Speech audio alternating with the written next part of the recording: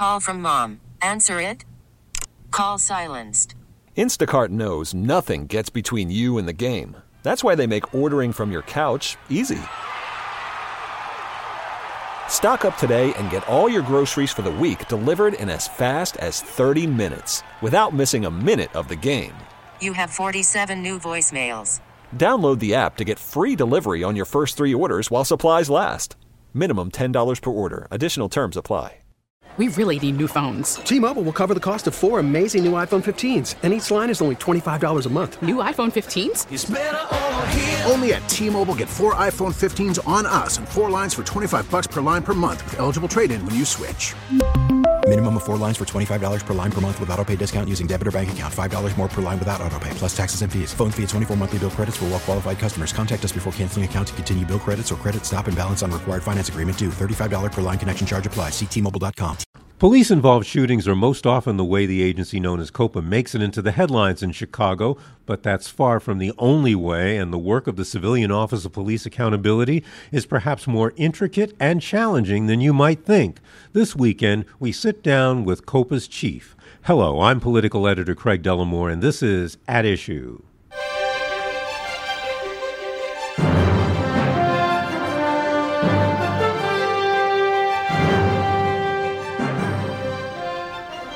My guest this weekend is Andrea Kirsten, Chief Administrator of the Civilian Office of Police Accountability. She is the relatively new COPA chief, but she's been part of COPA's leadership team for the last 5 years or so. Ms. Kirsten has been Deputy Chief Administrator, Chief of Investigative Operations, and she helped establish the Special Victims Unit here. And by here, I mean we are conducting this interview at COPA's offices. Andrea Kirsten, thank you very much for having me. Thank you. It's a pleasure. Well, sadly, we need to start by talking about a police shooting. You and I are speaking on Friday after the Chicago Police Board decided not to concur with COPA's recommendations in the foot chase and fatal shooting of Anthony Alvarez in Portage Park. COPA recommended that Officer Evan Solano be possibly fired. The police board heard the case and decided to go with Police Superintendent David Brown's choice of a 20-day suspension. I read that this is the first case heard by that particular police board member. Would you say this is a case of the system working or not working? Well, I think it's a complicated answer. First of all, I want to just sort of point out the fact that in any of our recommendations, the superintendent always, of course, has the opportunity to review and weigh in on whether he agrees with those recommendations. When there is a disagreement, cases have to be resolved through what's called a non-concurrence process. So the rules surrounding that process are set out in COPA's ordinance, in the Chicago Municipal Code. And the way that it works is if the superintendent and the chief administrator of COPA can't reconcile their disagreement, as occurred in the case of the fatal shooting of Anthony Alvarez, then one member of the 9-member Chicago Police Board is randomly selected to review both COPA's recommendations, which are included in our summary report of investigations, the superintendent's non-concurrence letter, and COPA's response to that letter. So in the case of Anthony Alvarez, which was heard last night, it was one member of the Chicago Police Board who, in his review of all of that evidence and those arguments, did in fact weigh in on the side of the superintendent, and so therefore the case will not advance to a full hearing. What I think is important to point out about that is that, it kind of sets the city up for having cases of high consequence, a case where there was a fatality at the hands of law enforcement, where there's a disagreement between the investigative agency, which is, of course, COPA, and the superintendent really being decided by one individual. And that's absent a full evidentiary hearing, as you would have if a case were to advance to the police board. So I think it's an interesting time for us as a city to examine whether those rules and that part of the system are appropriate or need adjustment. Do you feel that in cases that are either high profile or high impact, that there should be a full evidentiary hearing? I think a full evidentiary hearing provides the greatest level of transparency for the public. Even when a full evidentiary hearing results in an exoneration of an officer, which often happens, some of those were announced last night as well at the police board.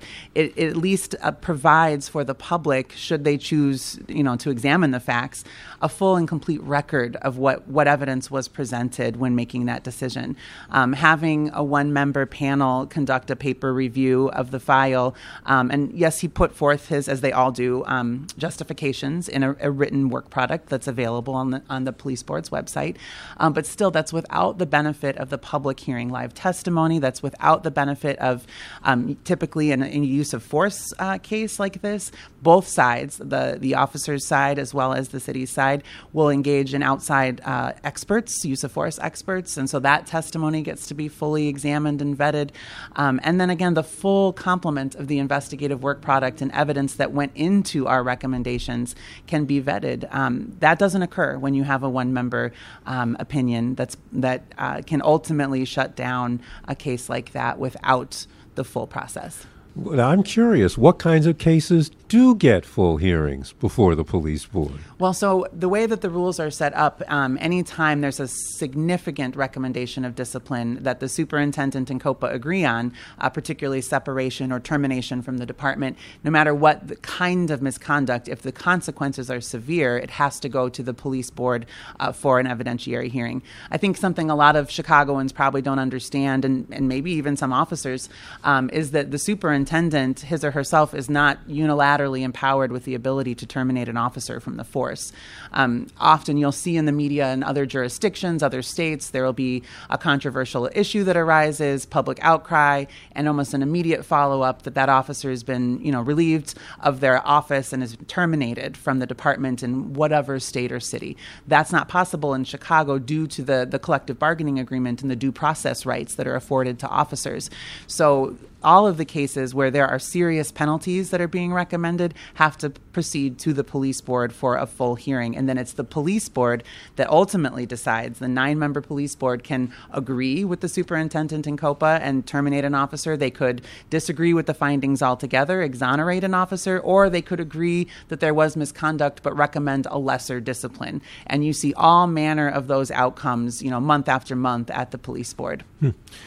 Now, the Chicago Police Department didn't have a workable, or at least what a lot of people would consider a workable policy on foot pursuits before the case of Alvarez or that of Adam Toledo, who died in a police shooting just 2 days earlier than Alvarez. It does now. What would that mean for cases going forward? Does that change the landscape? For what you were dealing with was pre-policy. Does the landscape change appreciably now? I think the landscape always changes as we institute reforms and we revise police directives and general orders. But what I think is important to understand is that, throughout recent history, as there have been calls for greater and greater reform, a lot of these changes have been implemented in the department's use of force policy, highlighting language for, the sanctity of life and de-escalation techniques, making those things baked into a use of force policy. And the struggle that I think the community often feels, when it comes time to evaluate a controversial shooting, is that the application and making those words meaningful in policies, as opposed to sort of hollow answers to calls for reform, but actually holding officers to those standards, that's where the real difficult work of reform kind of comes into place. So, I am excited about additional measures such as the foot pursuit policy, but I think the true test of any of those kinds of efforts comes down to when you have to apply the policy to a particularly difficult set of facts and holding those standards to account. I would also think some of that testing has to do with how police officers themselves are able to, willing and or able to implement those things when the decisions are split second. I spent much of the day looking at the case of the 13-year-old, and we're going to talk about that as well, carjacking suspect. That video came out this week as well. And, you slowing things down and looking at them or even seeing what they look like in real time, I think hammers home that police officers are making split-second decisions. And isn't that the other big test? Of course. And I think, what reform advocates and people who are pushing for changes to policing, what it is I think we're really asking for is more informed decision making leading up to those split second choices that officers are often confronted with. There's sort of a saying that gets used a lot, and it's not to say it's untrue, but that officers run towards danger, and that's what we ask of them as a community, and they do so with great bravery in many instances. But I think what police reform is really getting at is asking officers to assess danger as they approach it, to make calculated and careful decisions based on their training as opposed to instinct. And so that's a challenge, and it's one that really begins with a revised approach to training for officers as well. And that's what the principles of our consent decree are really driving home, in the way that the independent monitoring team for our consent decree is evaluating Chicago's progress under the consent decree. And those principles of, policy and training being the foundational elements to reform, they don't just apply to the police department. Those are COPA's responsibilities under our provisions of the consent decree as well. It's how we as a leadership team here are approaching training and readiness for our staff, making sure that our policies are rooted in the principles of the consent decree and our training reflects that. We're not checking boxes, but trying to really embody the change that's being asked of us as well. And I think that's what the community is looking to see more of the Chicago Police Department demonstrating as well. Who's charged with looking at these kinds of situations and saying, maybe we should do this differently? I mean, who gets to help with the fine-tuning?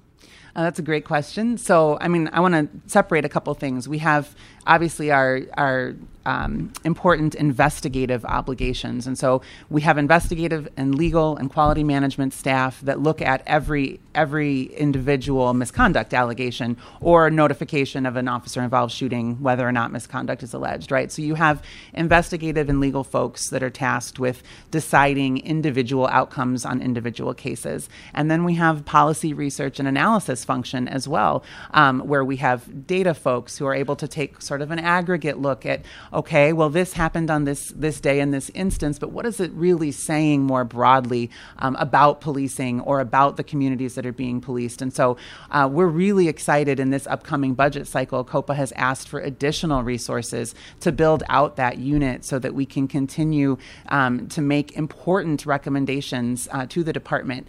There are a lot of voices in Chicago between the Office of Inspector General's Public Safety IG, the newly formed commission, the Civilian Commission for Oversight of Public Safety, as well as COPA. There's a lot of voices that have the ability and the authority to make those kinds of policy recommendations to the department.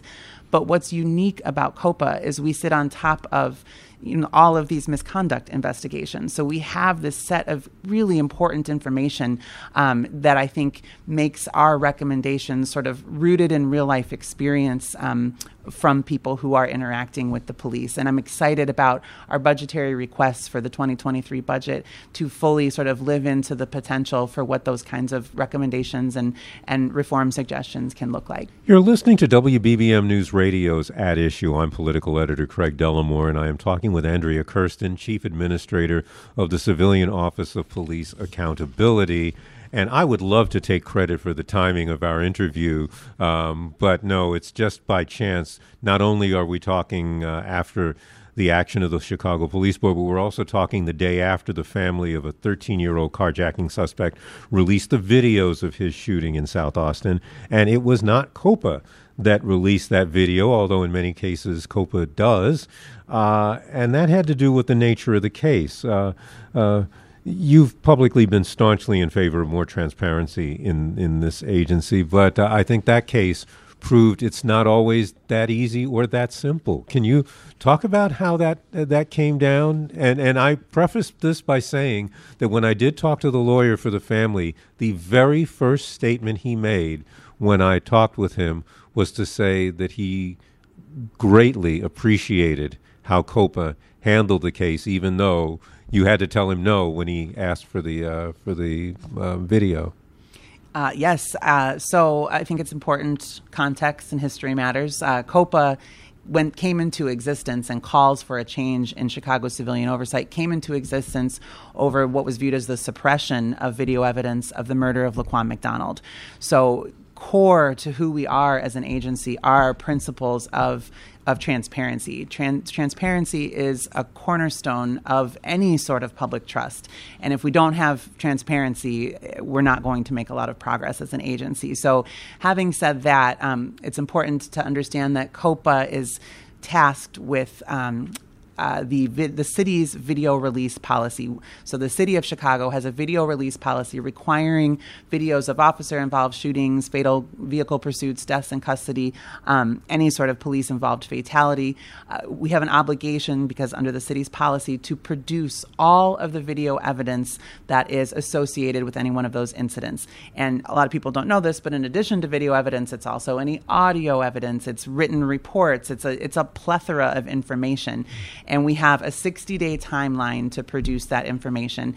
And what we do is we post it on our website.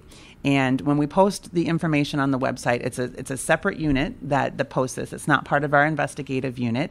It's a unit that we created last year in the budget, actually, in order to make sure that we were lifting up the importance of transparency and being able to respond to these requests and requirements as quickly as possible.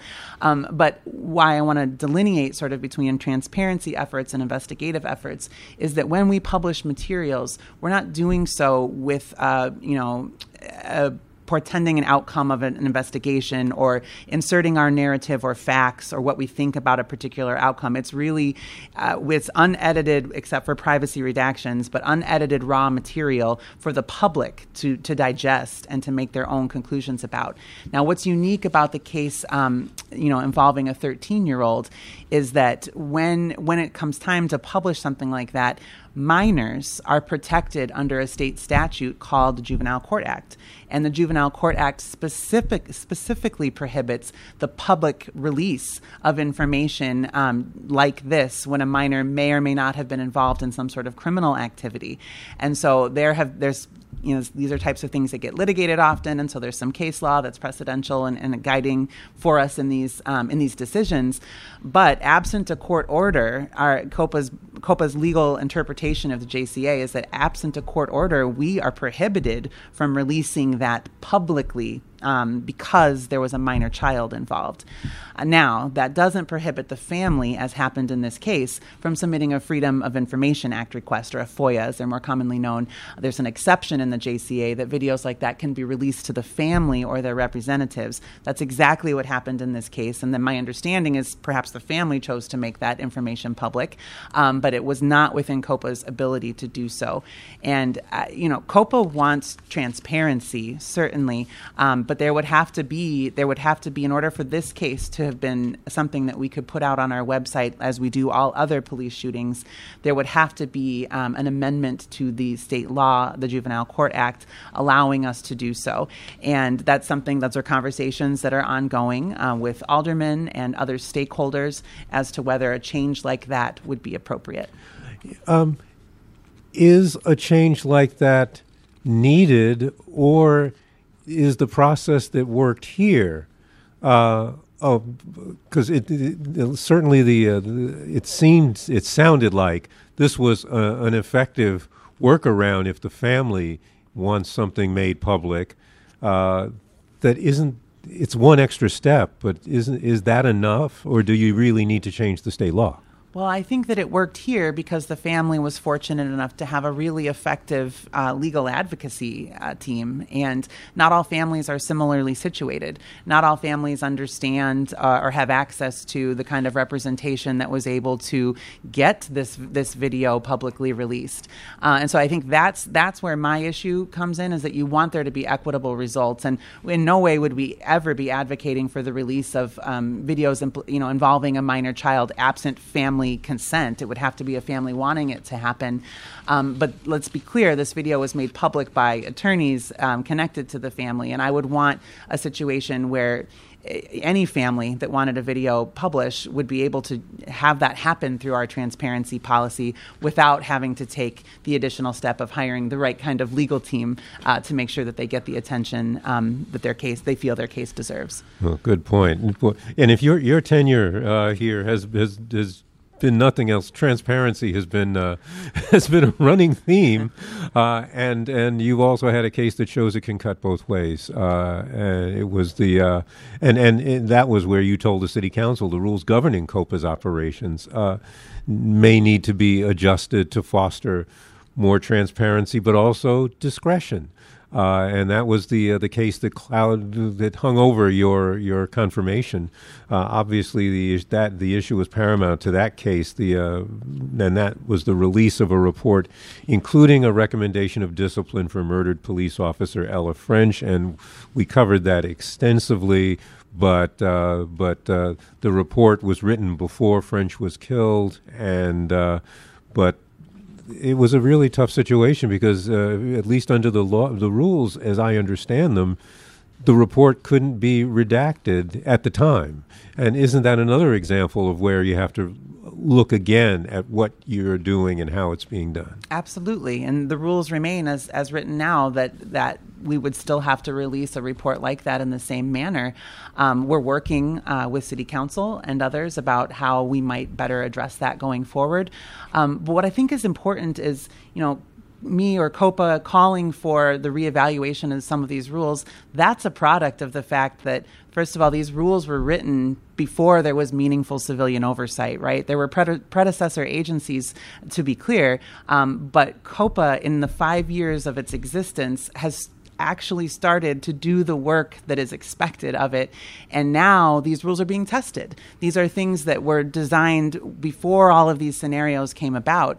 And so I think it's completely appropriate as we approach our 5-year anniversary this coming September as an agency that we now actually have a body of work to reflect on and be able to evaluate more meaningfully, as opposed to theoretically, whether these are the right rules for what our city is calling for, and whether any changes are or aren't warranted. With your 5 years here, besides the rules on what can and can't be released, what are some of the other areas that you think are worthy of serious discussion? I think that the city's collective bargaining agreements with its officers continue to be an area for serious discussion. There's been great progress made, and I don't want to take away from any of that, but I think continued reform efforts are going to be warranted as those next contract negotiations are tackled. Certainly that's not something COPA participates in directly, but we can speak to some of the challenges to living out the requirements of the CBAs. And that's not to say that officers aren't, of course, entitled to due process rights, but we have to have a system where it doesn't take multiple years to resolve these allegations. I think that doesn't serve officers or impacted civilians very well. And we have to own the fact that COPA's investigations and the length of those investigations contribute to that timeline. But there is a significant sort of, I like to refer to it as a downriver issue, that once we get through an investigation, we get through a non-concurrence, and then a case has to go to the police board, there's still a significant period of time where, under the rules, I can't release a summary report until the charges are filed before the police board. I can't talk publicly about what we did or did not recommend. In fact, I can't even share under the rules the full summary report with an impacted party. And likewise, the police department isn't able to serve officers with our summary report until much further in the process. So that's actually an area of sort of this reevaluation process where both COPA and CPD and the Department of Law have recognized that making some changes to that may in fact be very warranted. And while those things are being held up or considered, do we have cases where police officers are either still on the street with perhaps questionable performance behind them, or that they're not on the street and kept from doing their full jobs while these things are going on? COPA we have within our ability the right to recommend when we think an officer should be reassigned to some sort of desk duty or to be relieved of their police powers. And that often is what has occurred in most of our most serious cases where an officer is facing termination. And likewise, when we start out an investigation thinking that preliminary evidence would warrant something like that happening, but an investigation concludes in a manner that exonerates an officer, we have an obligation and do communicate back to the department about restoring an officer's ability to be on the street. So we do our best to communicate with the department internally, but it's what's lacking is that sort of public record because of the transparency limitations around everything post, resolution of the investigation and pre-charges being filed at the police board hearing. Can I add, I don't know the numbers of what the backlog used to be here, but I know COPA's back. In fact, even before it was COPA, it was IPRA, was horrendous. How is it now? So backlog's a tricky concept, I suppose. What I want to say is this. So we have about 1,700 cases open currently at COPA. Last year, we were pleased to be able to announce that last summer we closed the remaining open IPRA cases because we still, even as of last summer, had some cases that remained open from our predecessor agency, so cases over 4 years. We're underway right now addressing our oldest and aging cases, and we keep kind of shrinking the amount of time it takes to conclude an investigation. Those are our markers towards progress. So we don't have necessarily like the backlog, quote unquote, that we used to have of cases that we inherited from a different agency. But the challenging work remains to stay on top of our caseload.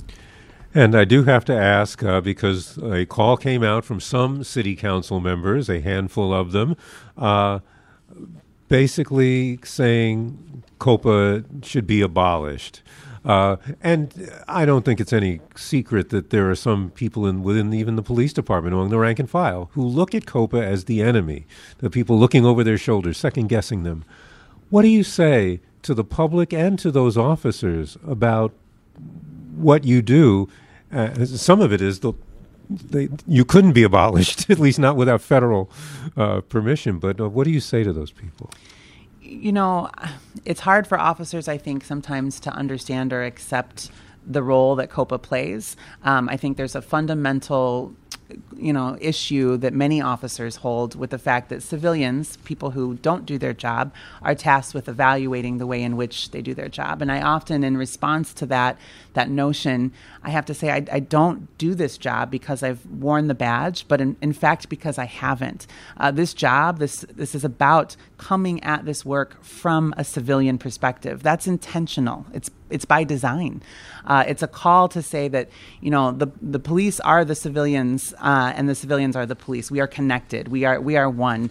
And so if you're going to sign up to be a police officer in this city, that means that you're signing up for this aspect of civilian oversight. That's part of what our democracy looks like. That's how we make sure that our rights are being protected. And to officers who feel that that's unfair and that we're not prepared for that task, I point to the depth of experience and background that we have internally at this agency, the amount of training and resources that are devoted to making sure that our staff is prepared and ready to meet that challenge.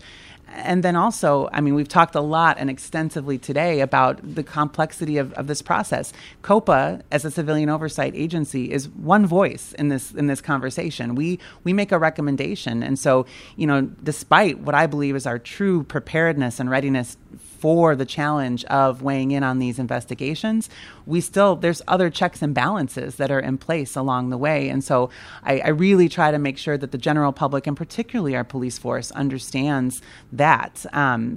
We want to be fair in how we evaluate this, but that I am not a former police officer doesn't disqualify me from doing this. In fact, it is my qualification for this job. That is going to be the last word for this session. I would like to thank COPA Chief Administrator Andrea Kirsten for spending the time with us. To our listeners, if you'd like a copy of this program or just to hear it again, please visit our website, WBBMNewsRadio.com. There you can also find our podcast on radio.com. We'll be back next week with another edition of At Issue, and I hope you'll be listening. Until then, I'm Craig Dellamore, 105.9 WBBM. Odyssey celebrates Mother's Day, brought to you by T-Mobile. You can count on T-Mobile to help you stay connected on America's largest 5G network. Hey, Rob Bradford here. I have set out on a mission with my good friends at FanDuel to prove what I have known for some time. Baseball isn't boring. Now I have a daily podcast to prove it with some of the most notable people in the baseball world, screaming baseball isn't boring from the mountaintops, or at least agreeing to come on our show. Players, managers, GMs, and yes, even the commissioner of baseball, Rob Manfred. It has been a constant wave of baseball's most powerful voices. So join the revolution. Subscribe and soak in Baseball Isn't Boring. Listen on your Odyssey app or wherever you get your podcasts. You'll be glad you did.